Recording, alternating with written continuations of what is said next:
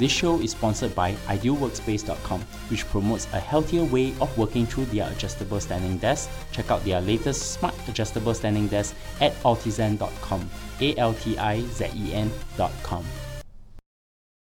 Welcome to Analyze Asia, the podcast dedicated to dissect the pulse of business, technology, and media in Asia. In this episode, I speak to Paul Papadimitriou, host of the Layovers podcast. We discuss why the top Asian airlines such as Cathay Pacific and Singapore Airlines are in crisis and the major business opportunities arising from China in the aviation space. Hi, Paul. Hello. How are you doing? I'm very good, thank you. With the heat in London for once, not raining. Wow, I'm actually 1 hour time difference from you because I'm currently in Paris for the Le Bourget Air Show. Yeah, I'm very, very jealous that you are in Paris because the Paris Air Show is happening right now and I was supposed to go and I'm stuck here in London. So I'm very jealous that you're seeing all those planes. Well, but you're still the aviation expert that most people go to for your podcast, and I'm talking to Paul Papadimitriou, founder of Intelligentsia and host of the Layovers podcast, which is one of my favorite podcasts on aviation with Alex Hunter. So Paul, since our last conversation, what have you been up to? Well, work-wise, always the same. I'm always consulting, designing innovation and building experiences for companies and startups. Been doing many things in the Middle East, in Asia, and in Europe, obviously, because that's where I live. Lots of clients, not the point of this podcast today, but I also work with some of the travel and air travel clients as well. And of course, our little podcast that grows, Layovers. I mean, I run actually other podcasts as well. This one has been fantastically successful with my dear friend Alex. And so we're having a lot of fun and a lot of listeners as well. But I am a big fan of this podcast, so thank you so much for having me once more. And also recently in the Layovers podcast, you talk about some hackathon events that you are involved in with the airports and airlines, right? If I'm not wrong. Yeah, absolutely. So this was called Hack Horizon. It happened early May. We started in Hong Kong, actually. One of the partners was Hong Kong Airport. We even got a tour of behind the scenes. This was absolutely fascinating. Then we went on a flight with British Airways on a 380 back to London. That was a 12 hours and 9 minutes flights. We had the entire premium economy. And then we landed at Heathrow, which was also a partner, where we continued doing the hackathon. And then we went on for one more day at London Partners here in London before. So meaning there were 8 teams that was formed. You know how a hackathons, no teams were formed prior to the start of the event. There were 8 teams. They all were pretty amazing. We had really amazing people from all over the world, people from Brazil, Italy, of course, Asia, China, the US, West and East Coast, and all over Europe. So it was really fascinating. It was a bright success. So I want to thank on your podcast the 4 guys that ran the entire thing, because I was a senior advisor, but I didn't. My hands were not for 18 months because it took actually 18 months to build that. So it was Christy, Costa, Johannes, and I'll repeat their names later on. So I want to thank the team for doing that, because they were really, it was an amazing success, and a lot of people talked about it. Paul, today I have invited you because I wanted to discuss with you a very interesting topic that's happening in Asia about Asian airlines in crisis. I'm talking specifically about Cathay Pacific and, of course, my home favorite, Singapore Airlines, who I'm very close to and dear to. But before we start, I probably wanted to ask you, can you provide an overview of Cathay Pacific and Singapore Airlines and their core competency in the aviation space? Well, nobody wants to be called a high-cost airline versus a low-cost airline. These are traditional carriers, so high-cost carriers, if you want. We'll go into that today in this episode. Both are very fascinating airlines because they are considered probably both of the best airlines in the world in terms of quality, but also in terms of operations. They also have something in common, which is a very large footprint, but a very small home in relative terms. Hong Kong and Singapore, obviously. One, Cathay Pacific, is private. Obviously, there is investment through various vehicles from the state and from China, actually directly as well, mainly China. The other at Singapore is, they like to say they're fully private, but they're actually majority owned by a sovereign fund in Singapore. Obviously, it has operational independency from the state, but it is more traditionally like a flag carrier. So both are flag carriers, one de facto Cathay Pacific, the other one de jure Singapore Airlines. They're both, as you just said, are experiencing like a new era. Singapore for years and years and years hadn't seen any losses, which is, for the first time they actually had disclosed losses recently. Cathay Pacific just also announced a round of cost cutting because they are feeling the heat from many angles, from, of course, low-cost carriers in Southeast Asia and APAC, from some of the Middle Eastern carriers, but especially the big thing next to them, which is China. We'll go to then. And Singapore is suffering for similar reasons, most of it obviously due to their, again, high-cost legacy. But they are both still, because I don't want people to misunderstand, they might be in crisis. I would say they are more into a period of introspection when they are revisiting what they actually are and what the business model should be. And just to give some quick facts, Cathay Pacific Airlines is listed on the Hong Kong Stock Exchange. The CEO is currently Rupert Hogg, with a market capitalization of 48.78 HK dollars, which translates to about 6.3 billion. And Singapore Airlines is listed on the Singapore Stock Exchange with the CEO Goh Chun Pong, with a market cap of 11.99 billion. And of course, they are owned by the State Sovereign Wealth Fund, Temasek Holdings, who also owned a lot of investments in most of the startup unicorns in the world. That includes Grab. Everyone is all funded by Temasek. As you have pointed out earlier, that recently both Cathay Pacific and Singapore Airlines have not done well. And I think that Cathay Pacific has recently announced job cuts, and Singapore Airlines have actually swung to Singapore about $138 million loss, and also will be undergoing a transformation. I guess I want to take the question a little bit deeper. What are the changes in the aviation environment that led to them in this current introspection mode and recent problems that they have acquired for themselves now?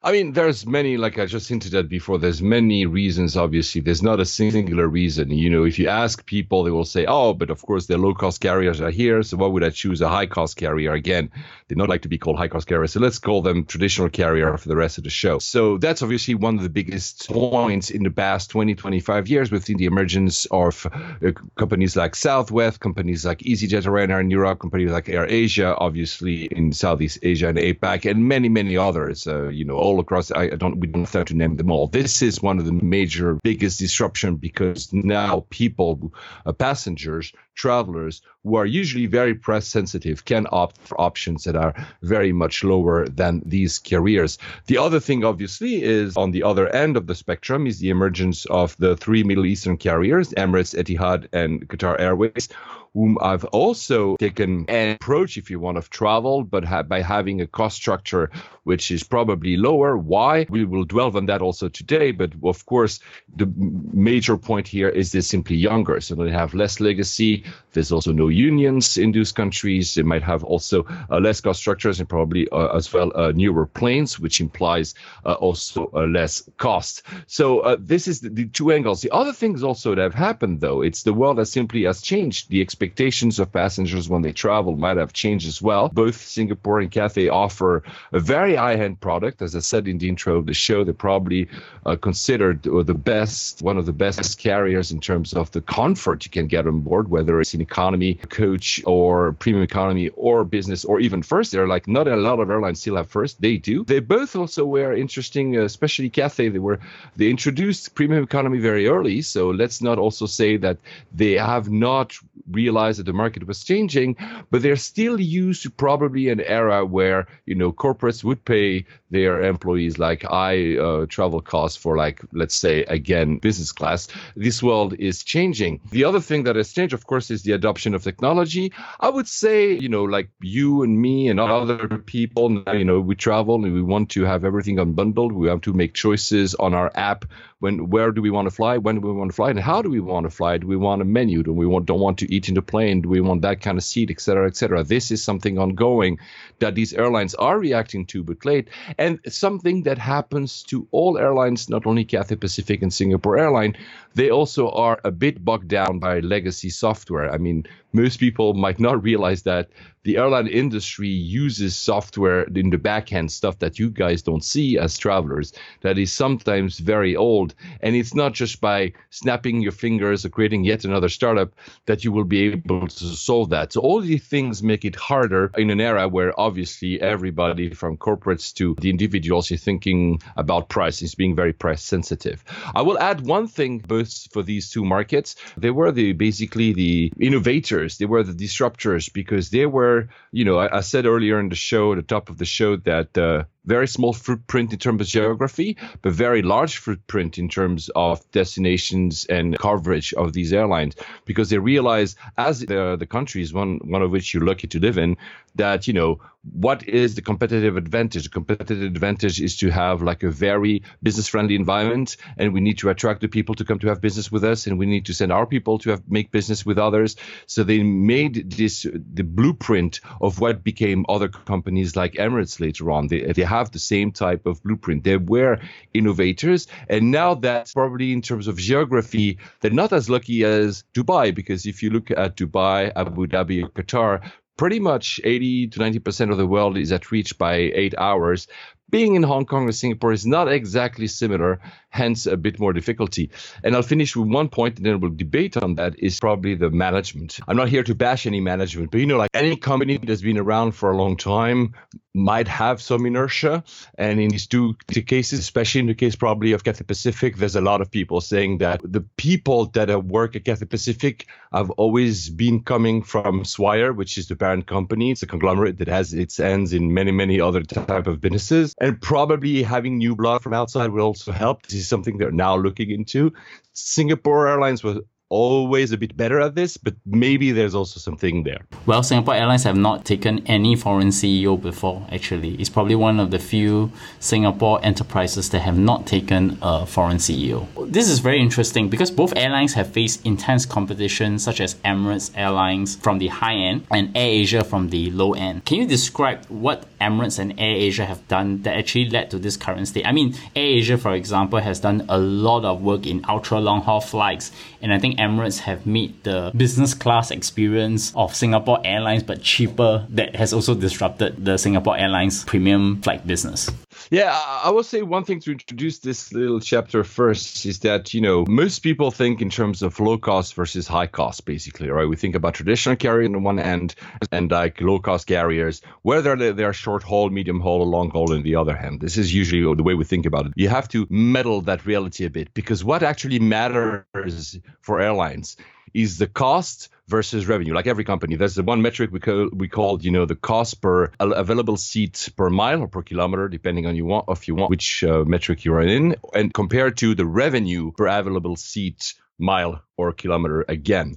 So meaning it's the differential that matters, because if I give you only the cost and not the revenue, then you might have this good, like let's take an example. If I take United has been on the news recently for many, many reasons, usually bad reasons. Their cost is around $13 per available seat mile.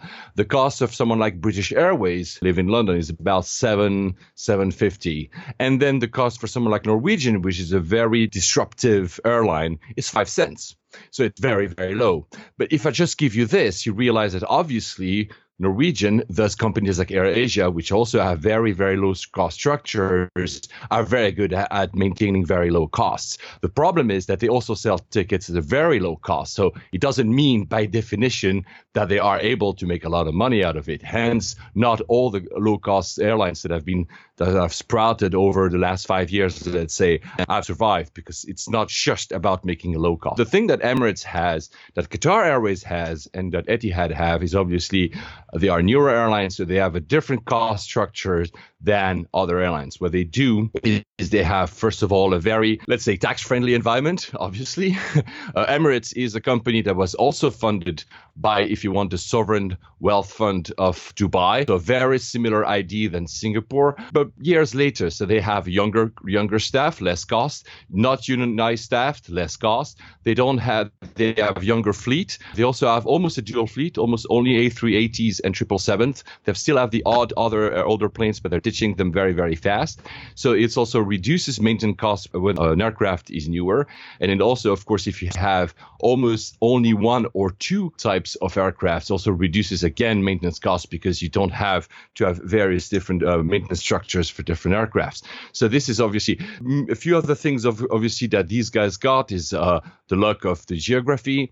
And this is very important, a company like Emirates, Dubai is not a big oil producer. So it's a bit of a myth that they get a lot of advantages of being located there. We can discuss obviously about Etihad and Qatar Airways, but at least for Emirates, it's not the case. They're buying their oil. They're on the market like pretty much everybody does. And this is a very important point that I'll get back to when talking about Cathay a bit later today. So this is also, basically their cost structure is very low. The other thing that is important, and that's very similar from both Hong Kong and Cathay, both from Singapore and Singapore Airlines, and for Dubai Airport, DXB, and Emirates, is that the fate of these airlines is very much linked to the airport. Right now, for instance, Hong Kong Airport has introduced newer tax landing fees because they're building a third runway in Hong Kong, and they have to finance that third runway.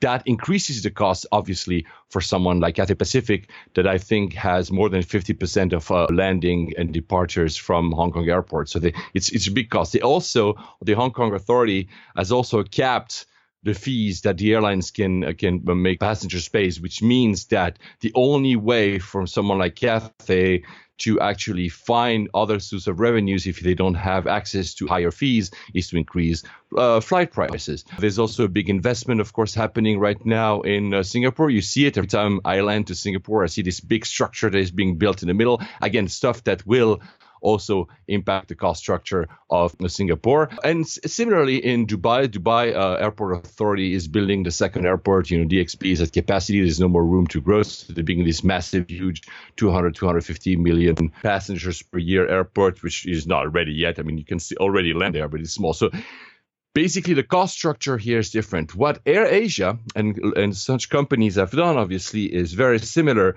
They also rely usually on one or two aircraft. So again, to reduce the cost, they have also very low cost structures in terms of staff because people, that's the same reality. It might be sometimes that your employees are not as well protected. We have something called, for instance, in the UK, 0 hours contract. So you basically staff waits and until they're being needed, and when they're being needed, they're being called by the airline and they have to go. There's not a guaranteed time per month or week they have to work. Stuff like that. These cost structures are the reason why these airlines have succeeded. But obviously, at the same time, some part of customer experience. AirAsia has a very good branding, for instance. He's very appealing, seems very young. Tony Fernandez is also someone kind of brash, and you want to be friends with him and have a beer with him. He also helps. It's like a bit like a Richard Branson when he launched Virgin, whichever Virgin, they launched many Virgins.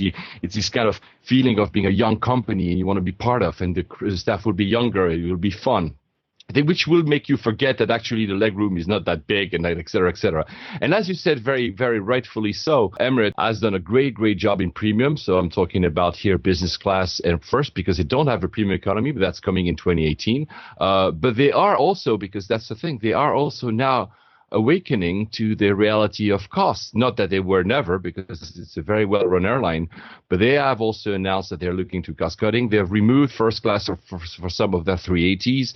They're introducing, as I just say, a premium economy in some of their flights next year, probably. They are thinking of newer seats to actually add more capacity in each aircraft. So these are things that is all happening to every airline in the world. I will say, and I know that some people will disagree, but I will say that out of the 3 Middle Eastern carriers, probably, Emirates is a more normal airline. Etihad might be receiving some subsidies, clearly.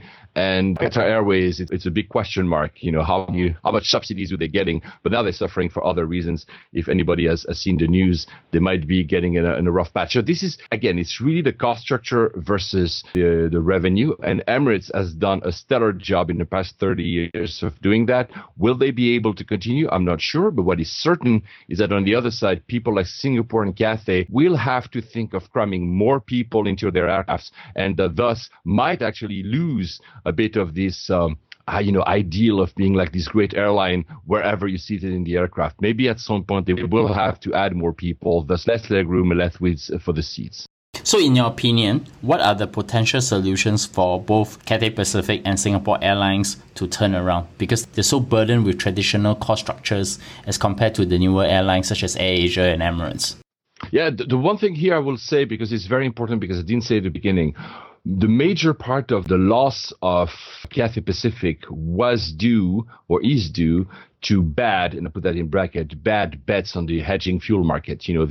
All airlines, especially those who don't have any access to a local market of oil, they just don't dig a hole in the ground, have to buy oil, have to buy kerosene on the market. And what airlines do, they act as financial vehicles, and they buy with hedging into 2, 4, 5, sometimes even more years in the future.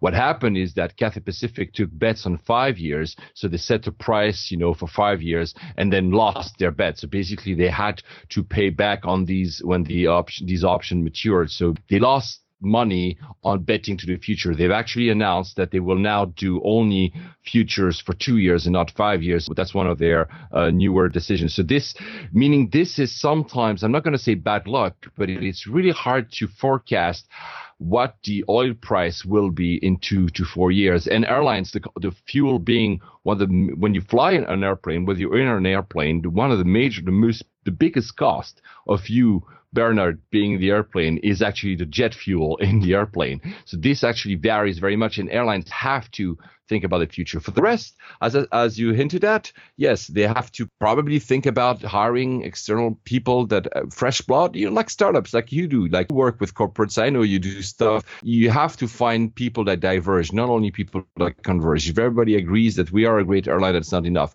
I'm not saying it's that dire. I'm saying that they need to attract talent from outside, people that come up with different solutions. On a very simply quote the CEO of United, I know he's not very in fashion these days, but I think he's right on one thing. He says we have to get used to tighter seating. I think he's right, because every single time an airline, whichever that is, tried to augment the comfort of the seat, especially in coach, which is the majority of seats in a plane, well, people were not ready to pay more for a flight. So at the end of the day, if they can cram more seats and the price of a flight is less, well, people will buy more. The factor, which is the number of people in each flight on average, will be higher. Shareholders will be happy. The airline will actually thrive. This is actually what United does. They can be hated for many things, but they make a lot of money. They are protected. This is another debate. But the meaning that I think that Cathay and Singapore will have to rethink a bit some part of the comfort, sadly. I know it's a sad reality. But what they also should do is probably use more the technologies that are available to us to actually, you will be cramming the flight. So let's find technologies around that makes your comfort and your customer experience, your passenger experience slightly better, which of course is the use of everything mobile, which is the use of streaming Wi-Fi, with all the little things that you'll say, oh, well, you know what, I'll be choosing this airline instead of another, because otherwise companies like AirAsia will eat the market. And let's Norwegian, I just mentioned Norwegian. Norwegian is opening a route from Europe to Singapore. So these are the airlines that soon people will choose to just think about price, no matter the quality. And then at that point, it will be too late for Singapore Cathay. So they will have to react. I still think, however, there remains a market for companies like Cathay in Singapore, because not everybody wants to be in super cramped seats. Not everybody wants to be in airlines that might not care as much as you as a passenger. So this sounds very strange to me, because a lot of my friends from outside Singapore love Singapore Airlines because of the seat comfort. So, in the digital world, we think about the best UI UX. People like Apple products because it is the most comfortable gadget to use. They like the iPhones because of that. Why can't customers when they choose airlines, care about the customer experience? Because sometimes for me, as a Singaporean, I find that taking Singapore Airlines is just too expensive. If they just cut their price by 20%, which is more than the new upcoming airlines, they will still get the people to actually buy their tickets. The problem is that their cost seems to be getting so high that to afford a Singapore airline ticket is just impossible if you become price sensitive. Yeah, but I agree. But one caveat here: the issue with the airline industry as a whole is the margins are very low. So just saying I'll cut by 20%, again, you have to find a way to cut costs by 20%, which is really hard. Any airline, I'm not even talking only about Singapore Airlines, for instance, it could be EasyJet. It's really, really tough we've seen the results of the cost-cutting programs of BA with all their issues they've been having in the past 3 years, especially the last one with the IT thing. I mean, might not be related to cost cutting, but I mean, it's clearly going downwards, and you don't want that for Singapore. The other thing, the other caveat is very big, is that you are at the mercy of the market. You know, when you choose a phone, you just say, oh, let's choose a phone between the Samsung S8 and an iPhone 8 whenever it'll come out, and I know the OnePlus 5 that just came out or something. Well, you know, you can choose. When you are at Singapore Changi, there's a limit number of slots available at the airport, and you cannot have every single airline at that airport. At some point, there's a capacity limit of how many aircrafts can land and depart from that airport. I know they're all rushing to add, you know, runways, etc. But at the end of it is a limit geographically of the number of runways you can have in Singapore. So meaning that it's not, the competition is not the same as going to any store and finding different phones. There's a possibility of having too many airlines. Though you're right, you know, at some point people make decisions with their seats. But that, as I said earlier, sadly, the reality is that most people think about price only when they buy a flight. I mean, I'm not talking about people that might be corporate, that might get a business class, or of course wealthy people, or people that love their experience in flight and are ready to put some money. But most people will only think about the price. So you, Bernard, you just said, I mean, I love Singapore Airlines. Firmly, Singapore and Cathay are amongst my favorite airlines in terms of the comfort, in terms of the quality of their service, in terms of the food, et cetera, et cetera.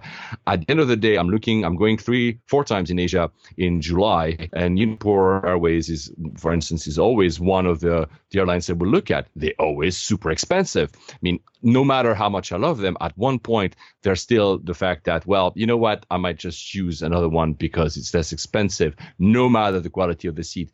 So I think that the solution will probably come as well with newer kind of seats. Paris Air Show, you might have some, but this is not a primary passenger experience show. It's primarily an aircraft show. I mean, you probably have seen maybe the Qatar Airways, new Q Suite and stuff like that. But if you go to, there's a big trade in Germany, there's others. There are now also a lot of innovation happening in the seats, finding seats that are much thinner, that allow more people, you know, to be closer together whilst actually not losing that much space for you. There will be probably some innovation that will dampen a bit here the suffering, I will say. But most probably, Bernard, the future will be that if you want to have some good legroom and a good seat, you'll have to pay for prime economy or above, which even companies like AirAsia are understanding. They will also offer you a slightly better product if you're ready to pay for it. We will have to pay for more comfort, full point. At some point on the other end of the spectrum, there's been seat designs for people semi-standing, for instance. None of these were authorized yet. It's Ryanair that was looking into it. I'm not sure we'll get there, but if we ever get there, there might be at some point also regulations that come into play to say, okay, there's maybe a limit to what humans can suffer. Maybe some governments will say that. Maybe IATA will come together. I don't know. Let's not forget that a plane has to be able to be evacuated in 90 seconds. If people are so much crammed that they cannot move between their seats in a flight, you cannot evacuate a plane in 90 seconds in case of an incident. That's the limit. Honestly, I don't know. I agree with you that it will be about the customer experience, but at the end of the day for airlines, sadly, people think price. Let's not talk about Cathay and Singapore from the context of some of the intense competition they're facing in the region, but there is a market that's about to be opened up, because I know that China has been buying Airbus and Boeing planes and is going to gear up to open up the market, which in turn setting up more domestic flights. I guess my question would be, how do you see the Chinese aviation market look like, at least in the next 1 year? This market is amazing. It's the transformative market. It's, of course, you are the Paris Air Show. Everybody wants to sell planes there. They're Boeing, I think, forecast that by 2035, there's a demand for at least 5,000 to 7,000 narrow bodies, so when you have a single AL, and maybe 2,000 wide bodies, so 777s, etc. So it's a huge market. It's a $1 trillion dollar market. It's the first ever $1 trillion market. And there's still so many people that haven't ever flown, or people that have flown only once and want to fly again, because, flying is something that gets addictive, obviously, when you do it. If you look at simply at the air passenger traffic in China, I think that maybe 15 years ago, there were maybe 4 million people have ever had, flown or something. And then suddenly it goes to like numbers of 400 to 500 million. It's just literally immense growing. At the beginning, obviously, most of it is domestic. Thus, the demand for the aircraft you just mentioned, but also demands for Embraer, for Bombardier, also in Mitsubishi, the new one, smaller aircraft, because not all the airports in China are made. I'm not talking about the runways. I'm talking about the facilities to deplane and board aircraft. And obviously the COMAC, they are doing their own version of Boeing or Airbus in China, and that will be successful. I'm absolutely certain. I hate the naysayers that are saying, it's a bad plane. I'm pretty sure it's an awesome plane and it will actually take off also very fast. So that's phase one, people flying within China, a lot. But the biggest one, of course, for the rest of the world are people flying outside of China. And this is growing also super, super fast. But as you know, there's still limitations for visa purposes. This will explode at some point. I think it almost more than doubles every year already. I've seen, I travel, as you know, a lot, and I see more and more Chinese. And I'm talking tourists, I'm not talking business people, which I've always seen, but tourism, I've seen in the most remote places in Eastern Europe where I would never think about seeing Chinese nationals. I've seen them more and more. I've seen airports in Eastern Europe, in Southern Europe, where they have signs in Chinese now, signage within the airport in Chinese as well. That tells you a lot about this market, and everybody is salivating. So yes, it's a huge market that will grow like crazy. Some people say it might not grow as fast as it can. Yeah, because when you reach already like 500 million people traveling, it might not go like a triple digit every year, but it will grow, and there's a huge demand. The thing that is important here for Cathay Pacific, this is why, Cathay Pacific has a company called Cathay Dragon, which is their airline looking into mainland China. Air China owns part of Cathay Pacific as well. There were even rumors at some point that Air China would acquire Cathay Pacific. I don't think that will happen. It also would require the change of the Hong Kong law. But anyway, just to say that Cathay Pacific is also, we mentioned AirAsia before, Emirates on the other side, and others, and suddenly you saw Chinese carriers that are coming up, and it's not the story. A lot of people who never travel to China have these very bad, ideas of what Chinese airlines are. No, they are. Of course, clearly some Chinese airlines, the small ones might not be, but come on, but they are juggernauts that will open up to the world, that will see more and more, and that will change the landscape of travel for us as well. 5 years ago, if I wanted to commute to Asia, I would have never looked at the Chinese airlines, so they would not even been offered on tools like Google Flight or Skyscanner, etc. Now they are. China Southern, China Eastern, or China, etc., etc. So the market it's absolutely immense, and I think it will really it will change the way we travel. As in, it will suddenly have an inflow of Chinese nationals all around the world, and this is where everybody's salivating. And you know what? I welcome it. Here's the eventual reality. Do you think that the Chinese airlines will eventually crush all the other Asian airlines that includes Cathay Pacific, Singapore Airlines, AirAsia within the region? Crush, I don't know. What I know is that because, it takes time to build an airline, to make it quality, to have people believe in the brand and then choose them to fly, etc., etc. What is certain is that at least right now, Chinese conglomerates, Chinese companies have a lot of cash to spend. So they could simply buy them. They don't even have to crush them. They simply buy them. So that's something that could happen. Will it happen? I'm not sure, but it could happen. What is also certain is that, Cathay Pacific and Singapore pioneered this play of, hub and spoke, small geography, like one single airport going all around the world. That inspired, of course, again, companies like Emirates. What prevents, even if geography is different, what prevents a company based in Shanghai, in Beijing, in Guangzhou, to try the same play, to say, you know what, we're going to focus on one single airport and we're going to drive people from all around the world through our airport somewhere else. this could happen, and they could find also maybe a very business friendly environment with very low taxes, with not a lot of unions. And I'm not here, by the way, to bash the unions. I'm just talking about reality. It could happen. It just takes one or two, visionaries, and China has a lot of visionaries, great entrepreneurs, to simply build that. So, yeah, they could crush it. I think more likely, I don't foresee Singapore Airlines or Cathay Pacific being crushed. I don't foresee AirAsia to be crushed either, again, unless, very big black swan events. But I see the Chinese becoming very big companies and maybe acquiring some of those guys possibly in the future, yeah. I know you do the Layovers podcast, and one of the things I really enjoy on your podcast is about technology and innovation in the aviation industry. So I want to ask you this question. Any interesting solutions that might change the game for airlines other than seats? Well, there's many. I mean, first of all, I think one of the... No, I mean, there's a lot of little things, that change here and there. So for instance, just, Level. Level is a company that was created by IAG, which is a parent company of Iberia and BA. It's a long-haul, low-cost airline. They just started. They have 4 planes. It's basically Iberia with a different name.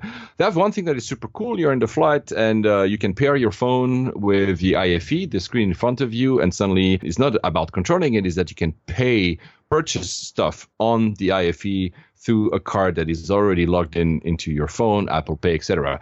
These are little things that make the whole thing easier. When I was doing the Hack Horizon, the hackathon in the plane, there were some guys that came up with such brilliant ideas that actually airlines told us they were interested in. And again, IFE, you have the screen in front of you. Usually you watch a movie or maybe a TV show, maybe a documentary. But there's only so far you can go. But there's more interactivity to be built between that and your tablet, laptop, smartphone, obviously.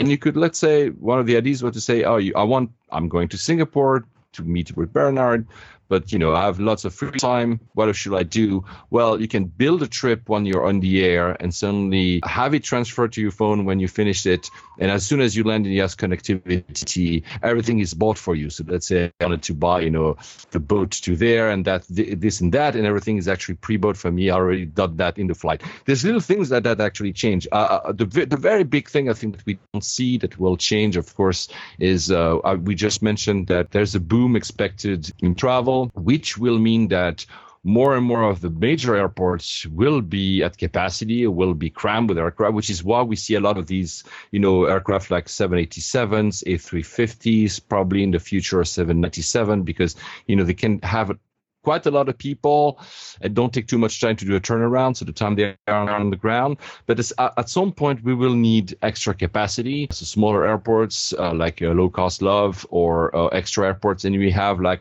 air control towers now. So you don't have any humans. Everything is sensors and everything is algorithms, and they actually can fly you at some point. Already planes are pretty much a lot automated. I'm not saying that we'll have, driverless or pilotless planes tomorrow, but this is also coming.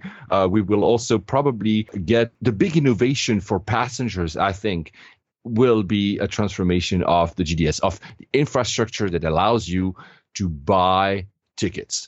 Because, like you said earlier very well, you were used to use a smartphone, and I want to choose stuff. I want my smartphone in rose gold, and I want my smartphone this size, and I want this and this and this. I can, you can have a menu of what you want.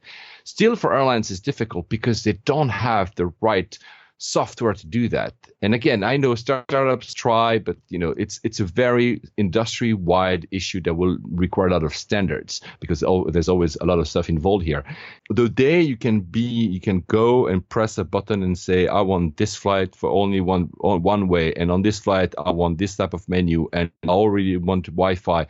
These little options, amenities you can decide on, which some airlines are trying to bolt on when you book, but still most can't. This will be already a huge step. I know it doesn't look like one, because you're like, oh, of course. I mean, it's super easy to do. It's not, at least in the airline industry, and I think that will also change the ease of thinking about traveling, like last minute travel, press a button. So this is something that will change. Other than that, although I just mentioned IFE, we know the in-flight entertainment, for those who, sorry, because I've been using the acronym since the beginning.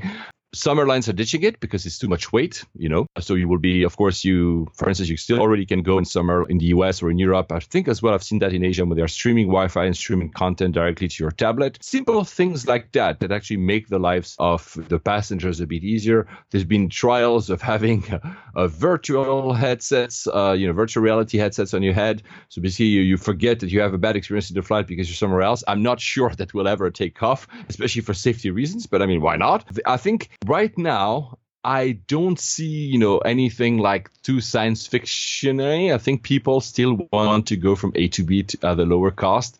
So whatever amenity you can give them around is what actually makes you win, along with, of course, the brand, the quality, the sense of safety and sense of welcoming. This is the thing that people hate United for a reason. People suddenly start to hate BA for a reason, but people still love Norwegian. So at some point, it's, this is something that matters when you make a choice of choosing which aircraft you're going to fly. Paul, it's always great to have you on the show to talk about the aviation industry in Asia. And of course, I would highly recommend the Layovers podcast, but help my audience. How do they find you? So layovers.2. Just Google my last name. It appears on the show. It's impossible to pronounce. Papadimitriou. I'm always that's very good for SEO. I'm always on top. So you can find me on LinkedIn, Facebook, Snapchat, Twitter. I mean, it's pretty much everywhere.